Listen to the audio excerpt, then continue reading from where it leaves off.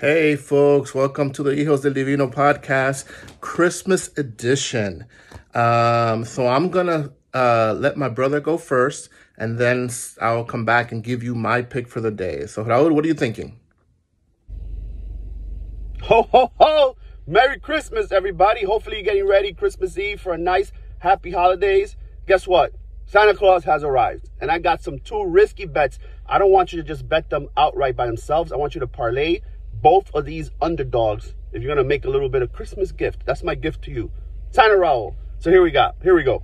We got the Cowboys beating Miami outright. That's right. Cowboys were embarrassed. They're going to come back.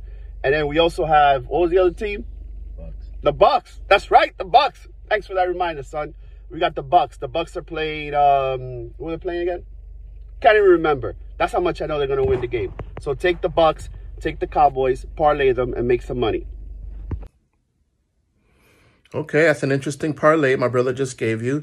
Again, I'm going to keep it simple. We're so far with 12-6, so the strategy has worked. I am going with the New York Giants. The New York Giants playing against the Philadelphia Eagles are getting 13.5 points. I know the Eagles are solid, and they're the NFC representative last year for the Super Bowl, but I don't think they're 13 points better than anyone.